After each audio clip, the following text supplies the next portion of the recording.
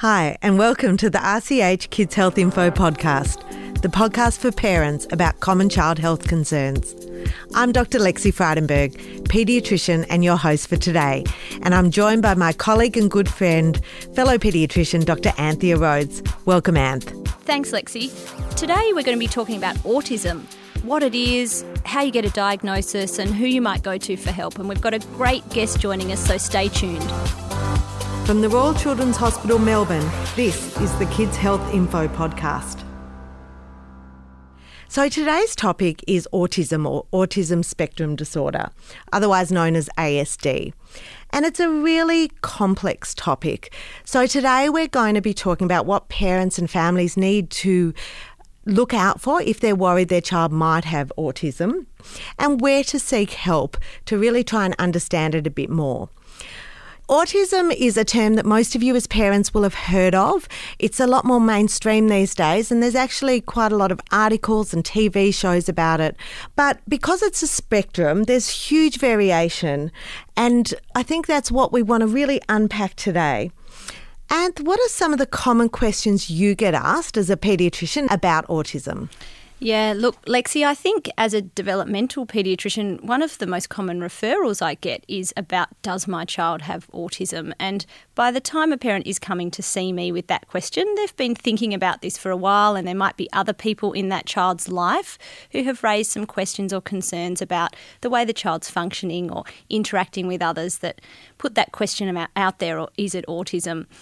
What I think is really important and something that we'll talk about today is the way children behave and interact outside of autism is across a huge spectrum as well. So often these children might have characteristics or what we call traits that are a bit like those we see on the spectrum, but that doesn't necessarily mean they have a diagnosis of autism. And also, parents don't necessarily feel that getting a diagnosis is really what they want for their child. So lots of emotional conversations. It can be really challenging for people to think about autism for their kids, and I'm looking forward today to getting stuck into some of those questions with our expert. Absolutely, Anne. So we're very lucky to be joined today by a very experienced paediatrician, Dr. Deb Marks, who works in our specialist autism team here at RCH. Welcome, Deb, and thanks so much for joining. Thank you. Thank you for having me. So, Deb, let's get straight into it. What is autism? Autism is a developmental condition, and the key features of it fall into two different areas.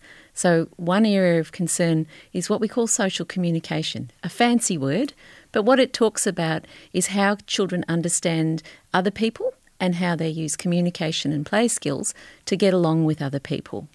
And the second area is an area of repetitive behaviour and repetitive thinking. And in that area we often will think about autism when we see people engaging in things like repeated movements or getting stuck with repeating something again and again in terms of their conversation, or maybe in terms of their play, and that need for sameness. So those are the two key areas, and these areas present differently at different ages. And I think it's really important, Deb, for us to pick up on this idea of the spectrum here. So you've talked about those two key features, so the way children interact with others, so that social interaction, and the strong preference, if you like, for repetitive behaviours. Of course, kids and adults can all have difficulties or tendencies across both of these aspects of their behaviour. So how does that fit? Yeah. So for kids on the spectrum, the main issue is that these things have become problematic for them.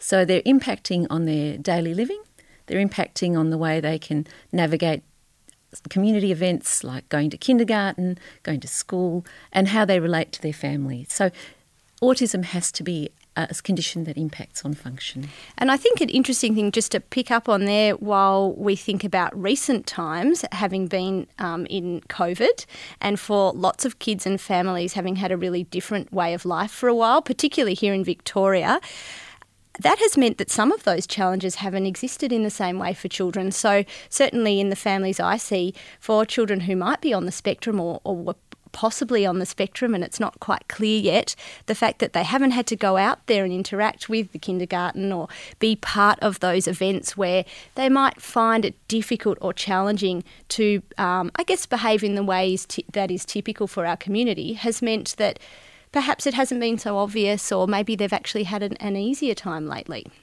That's certainly true. I think a lot of our children have found it very easy to communicate online, and often they prefer that online method of getting together with other people.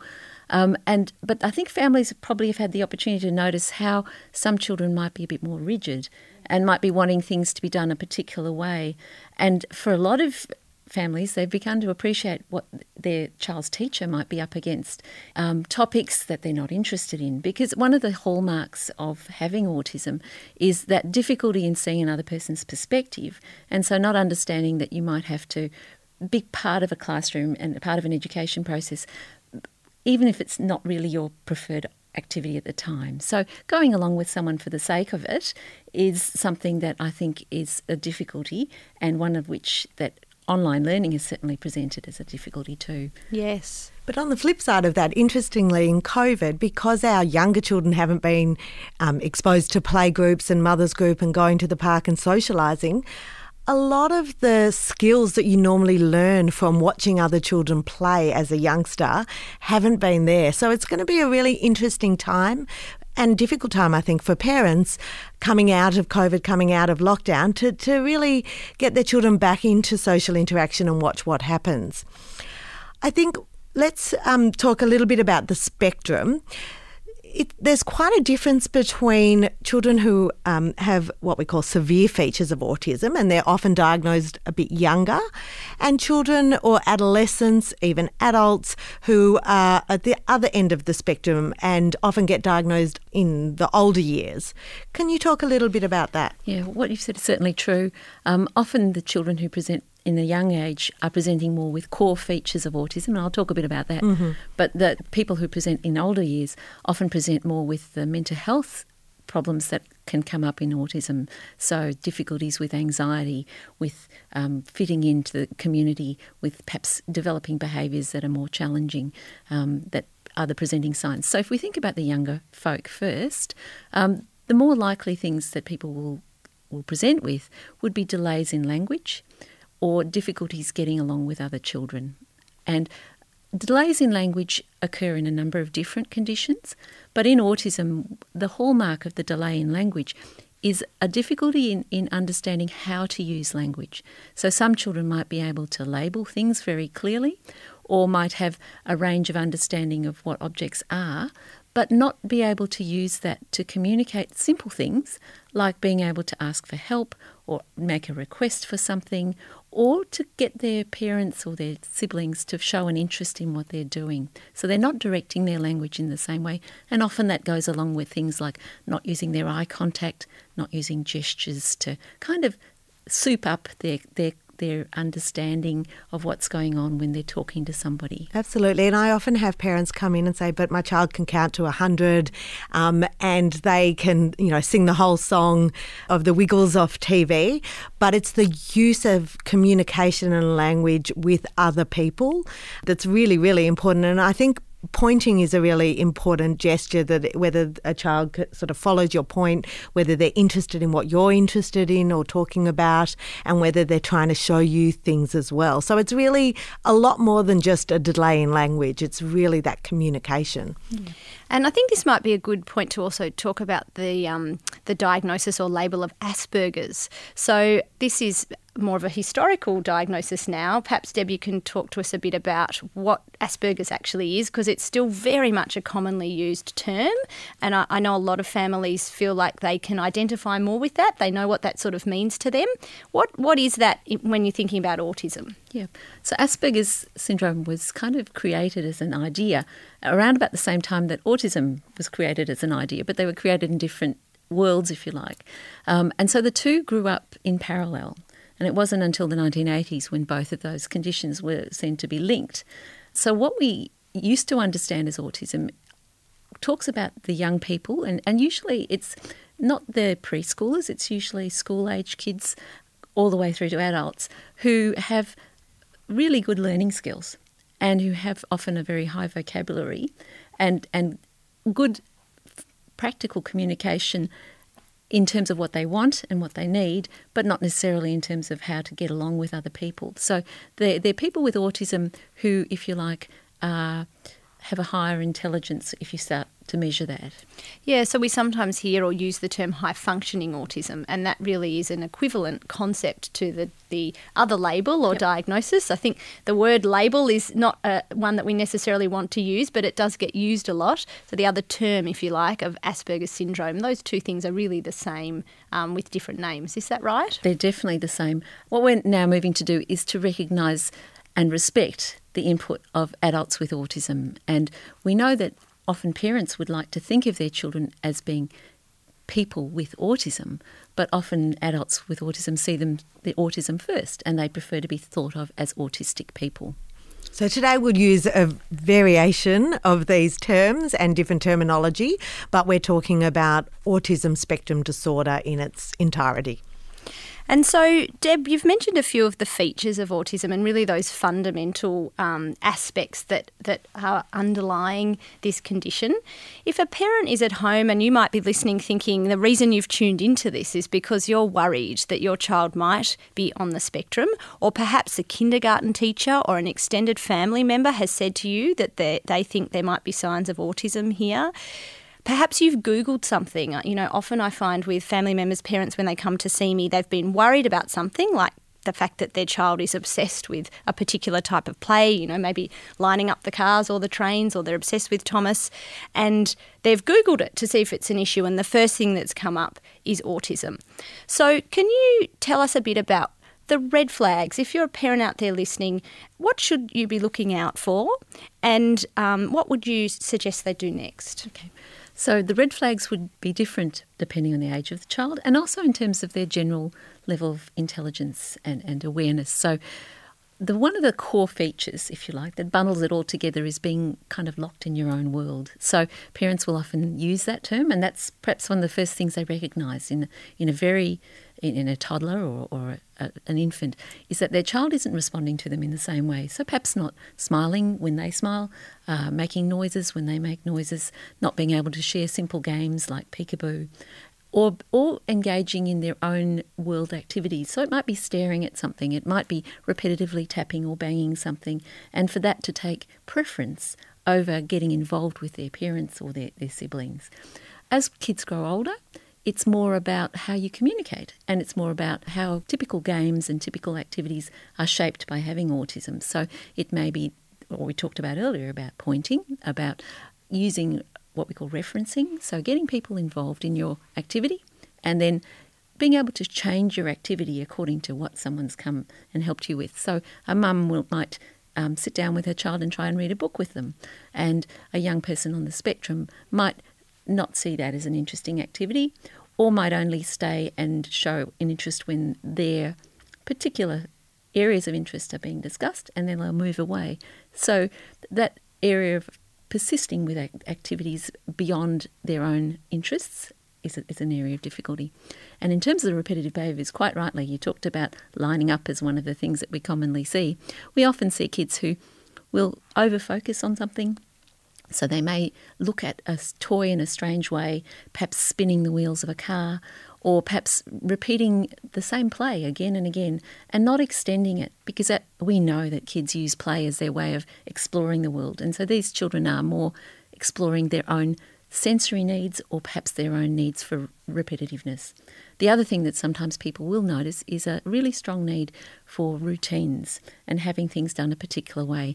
And often one of the commonest things we see is that children have a very restricted diet, so that they really only want to eat a particular thing. And this can be not uncommon in toddlers. They often learn that you can have an impact on your family by refusing to eat certain foods. But I think as with children on the spectrum, this is a heightened response, and it comes down to only presenting food a particular way, or being very limited in the brands or the choices of foods that a child will eat. And it can be quite problematic for families. I think it's important for people listening there as well to note that lots of these behaviours happen at different ages and stages through growth and development and childhood and can be part of very typical development. But as you say, Deb, it's really when things start to become perhaps a bit more entrenched or more causing more problems for the family, or you feel like this is something that's continuing and not going away. Maybe you're seeing multiple different aspects of these sorts of things that are all kind of sitting together. Or it's just really affecting the way your child is able to get on in the world, that you might think, okay, this may mean that we need to think about considering some help, and a diagnosis perhaps could be explored. What should I as a parent do if I have these concerns? Who should I speak to, and how is the diagnosis made? I think there are a number of ports of call. I would suggest that perhaps if you're regularly meeting with your maternal and child health nurse or your GP, to discuss it first with them. And I probably would like to see a referral being made to a paediatrician fairly early on in the process. Paediatricians have a really important role in this. They can look at the whole spectrum of your child's abilities and difficulties, put it into a context because they understand normal development, and then decide whether this is something that's outside of that normal range and needs more investigation. In some instances, a paediatrician themselves can make a diagnosis of autism, but usually what they will do then is they will ask other people to be involved. So it might be asking a speech pathologist to be involved in a language assessment, or a psychologist to examine behaviour and examine emotional situations for the child, or it might be involving an occupational therapist who can look at sensory processing and look at how a child's feeling when they are perhaps meeting new foods or listening to loud noises or feeling different textures on their skin. So those sensory aspects which also have an impact on autism. Okay, so seeing the GP first, getting a referral to a paediatrician, and then getting other people involved in the diagnosis. So in Victoria, that's one way of many children getting diagnosed. We also have some multidisciplinary assessment teams scattered throughout Victoria, which you lead here at RCH. Can you tell us about those and which children should be referred to these clinics? So the multidisciplinary teams really are there for the children who need a more comprehensive assessment. And this might be because they have other conditions. So they might have been previously diagnosed with having a delay in language, and then people will want to know whether there's something else, such as autism, existing as well as that. They might have been diagnosed with ADHD, and therefore the autism presents differently, and it takes a team of experts to do that. In the past, we used to see most of the children with autism. Unfortunately, the capacity to see every child with autism is no longer available, even though there are a number of teams throughout Victoria, as you've already mentioned, Lexi. And a multidisciplinary team, multiple meaning lots, and discipline or disciplinary meaning sort of types of skills. So that's a team of people, health professionals, with different skills. Usually, as Deb has talked about, it would include a speech pathologist, perhaps a psychologist, an occupational therapist, a paediatrician, all of those people working together to actually understand a child, to make a diagnosis, and then also to make a plan about how that child might be best supported. And I'd like to point out that a child can be well understood even if everything's not done by the one team.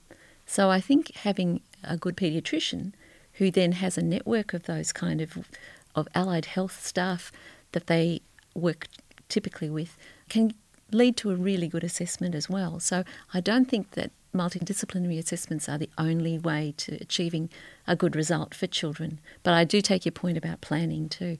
I think the plan that comes out of an assessment is really the most important part, because a proper understanding of a child, understanding their thinking skills, where their thinking level is, understanding how their language works for them, whether they have what we call core language problems. So that's problems in understanding just the basics of listening, understanding language and being able to speak, or whether they have more what we call pragmatic language difficulties, which is where you have good core language, but your ability to use your language in a social situation is impacted. So not being able to ask for help, not being able to express your ideas, not being able to respond when people are conversing with you, not being able to follow a topic, not being able to shift away easily and change things. So those are the issues that a speech pathologist can help to understand as well. And then, Deb, what are your thoughts about whether a formal diagnosis is necessary? I get asked that question all the time by parents. Do we need to go down this path? How's it going to help my child? I don't want to use a label. What are your thoughts? I think people in the past were very scared of labels. I think now it's clearer the role that a label can have. And for me, the role a label has is a better understanding of a child. A label really is only a shorthand way of trying to come to grips with what might be an issue for a person. So they aren't necessarily things that need to be used with everybody. So I don't think you should go around and tell everybody in the world that your child has autism. I think they need to be used selectively. So it might be a really important thing to share with schools, with the therapists who are involved, or with doctors, but they don't necessarily need to be used throughout. The role of the label points to this issue that a child is going to have ongoing difficulties, and that we need to be mindful that come times of transition, come times of increased social stress, that they just might not be able to meet those demands and they're going to need extra support. So having that label warns you about those needs. It also perhaps will give you a chance to feel more certain in your own mind about where a child is going. So there's a lot of information we now have on prognosis about how children will develop with autism, and we can then sort of meet their needs as they go. I find with families that there's a real range of how people feel about a formal diagnosis, from one, I guess, end of the spectrum, to use the word spectrum in a different sense, where parents might feel quite strongly that they really need that diagnosis to get a sense of how they can understand all of this. They might feel like, is it about me and the way I'm parenting? You know, I'm trying all these things and nothing seems right. I just can't understand things. And then when they see and reach a place of a diagnosis of autism, they feel like everything's so much clearer, and they can have a context and a framework and understand maybe what the future might look like. It might help them to plan. They also feel like they might feel a bit more empowered about accessing help for their child. And for those families, the diagnosis is really powerful. And then right down the other end of the range, sometimes I find families are really quite clear that they're not ready for a diagnosis, that they feel the idea that a label might be attached to their child means this is something that is maybe not going to go away, that it's going to be lifelong, and it's really hard for them to adjust to that as a concept, and there's grief attached to that and a lot that they have to process. Sometimes they might say, oh, okay, I understand we need to do this, but I don't want anyone to know. I don't want the school to know. I don't want the kindergarten to know. And they really feel concerned about stigma and what this diagnosis might create that might be challenging for their child's journey.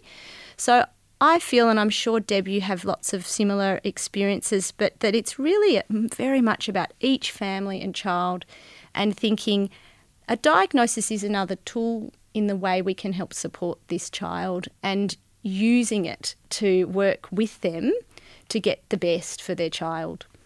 But I think one of the most important points for parents to know is that intervention and therapies can start without a diagnosis. So speech pathology, occupational therapy, social skills, it's really important. As soon as you or your doctors recognise that there's some concerns with your child's development, that intervention starts. And I think you can do some really good work for a child while you are holding the idea that this child might have autism. But the work you do will help regardless of whether they have autism or not. So if you're helping a child to learn to speak and converse properly, and to enjoy play with other children, and to develop skills in being out there in the community, develop skills in understanding their own emotional reactions and being able to manage those emotional reactions more easily, those are all skills that we could all use. So they will help children with autism, but they'll help if the diagnosis is not autism. It's really important to remember the family's role in helping their child. So it's not all about going to therapy every week. It's skills that we as parents can learn on how to help our children's development.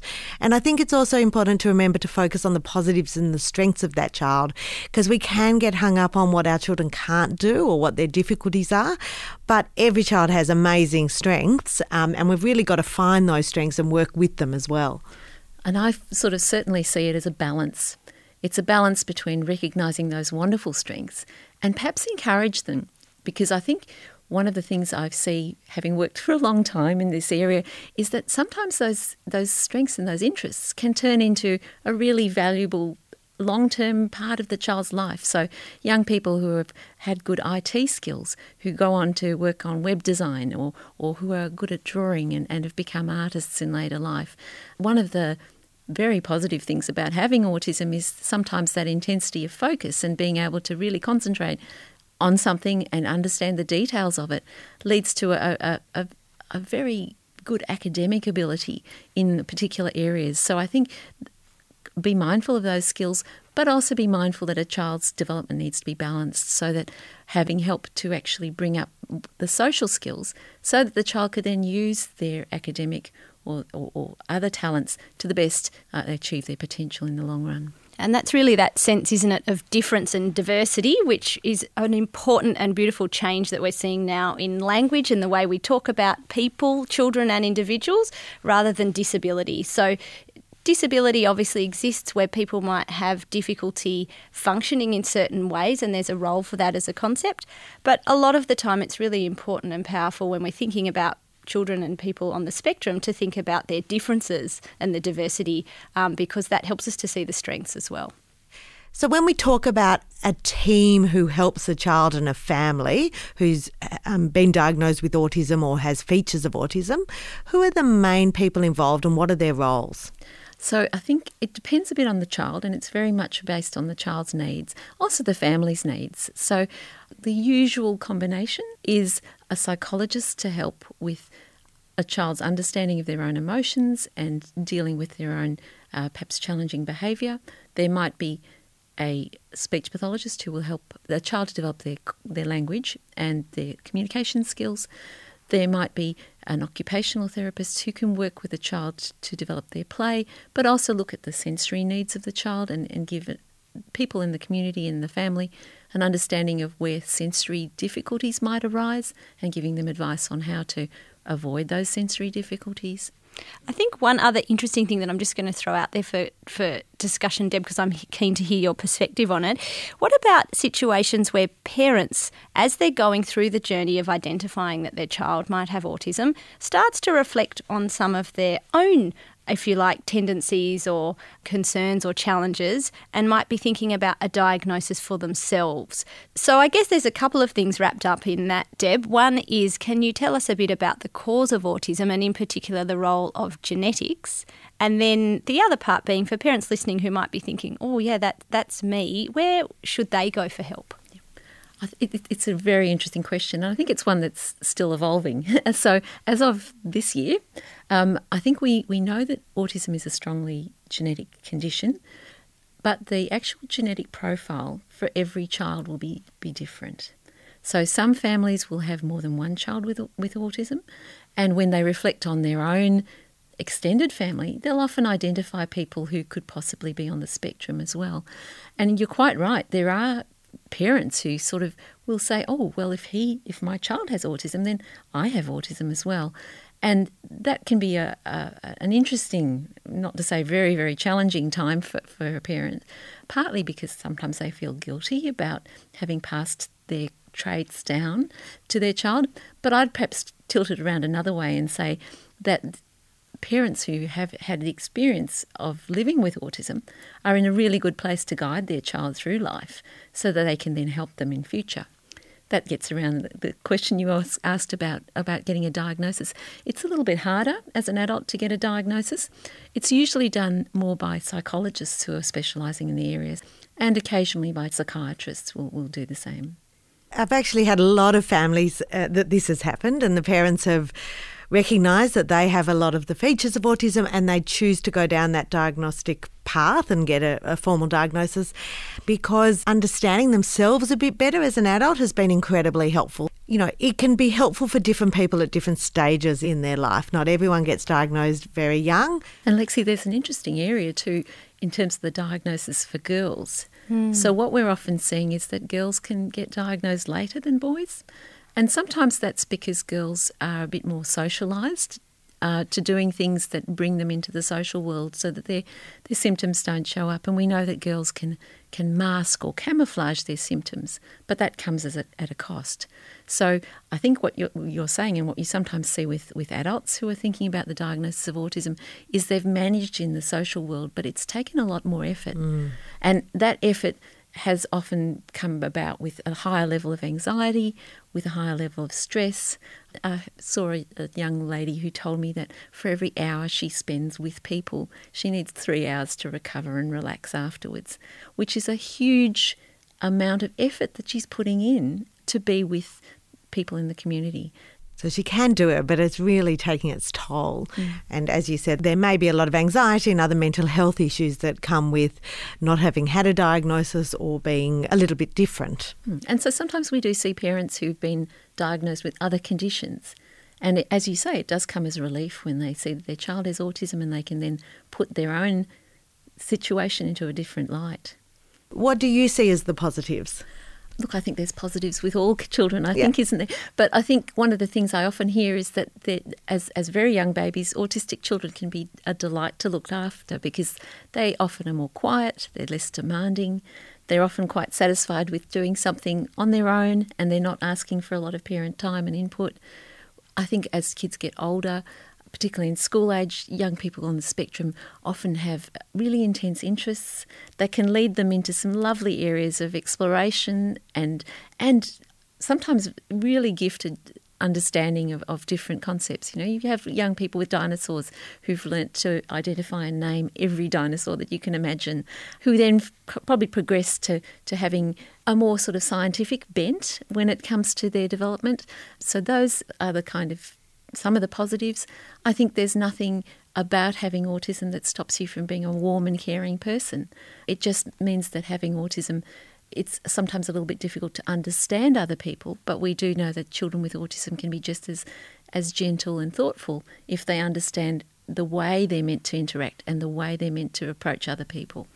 And I think what's really important there as well, Deb, is there's sometimes a bit of a misunderstanding or a misconception that people with autism, children and adults, have a preference for being alone, when in fact loneliness is a really big challenge for these people sometimes, because it's not so much that that's their preference. It's more that it can be more challenging for them to actually seek and find that social interaction in a way that works for them and whoever they're interacting with. And it can start from a really early age. It can start from simple things like how do you approach someone in the playground and ask them to play with you, or how do you start a conversation? And so sometimes that will lead to some people withdrawing and, if you like, isolating themselves, which I think is unfortunate because just sometimes with a little bit of help, people can be much more engaged. I'd like to give you an example, if I could, about a young lady I know who really struggled in this area. And her mum said, well, why don't you go up to people and say, hi, how are you? My name is... and ask them about their pets, because her special interest was her cat.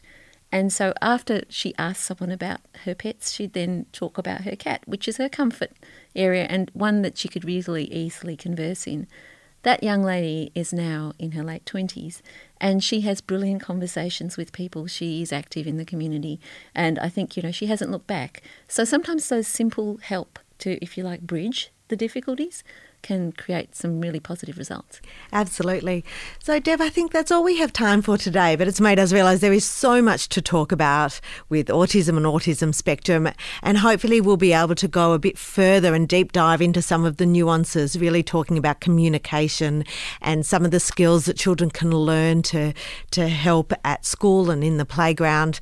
But today we just wanted to start by talking a bit about what autism is, about how to go about getting a diagnosis, and about who might be involved in the team with the family to manage the autism. So thank you so much for coming in. We've got a lot of amazing resources that we're going to link in our show notes today. And, we'd really like to find out more from you, the listeners, what you would like to hear about on further podcasts with regards to autism and autism spectrum. And if you've got one word of wisdom to leave our listeners with today, Deb, what would that be? Don't be discouraged, to keep positive, because there are a lot of supports out there, and finding your tribe, finding perhaps other families in the community who have the same experience of nurturing a child with autism. They're all positive things that will see you through all of this. Thanks so much for joining us today. It's a pleasure. Thank you.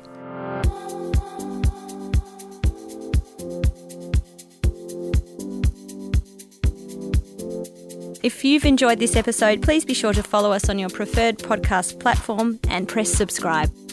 And thanks for listening.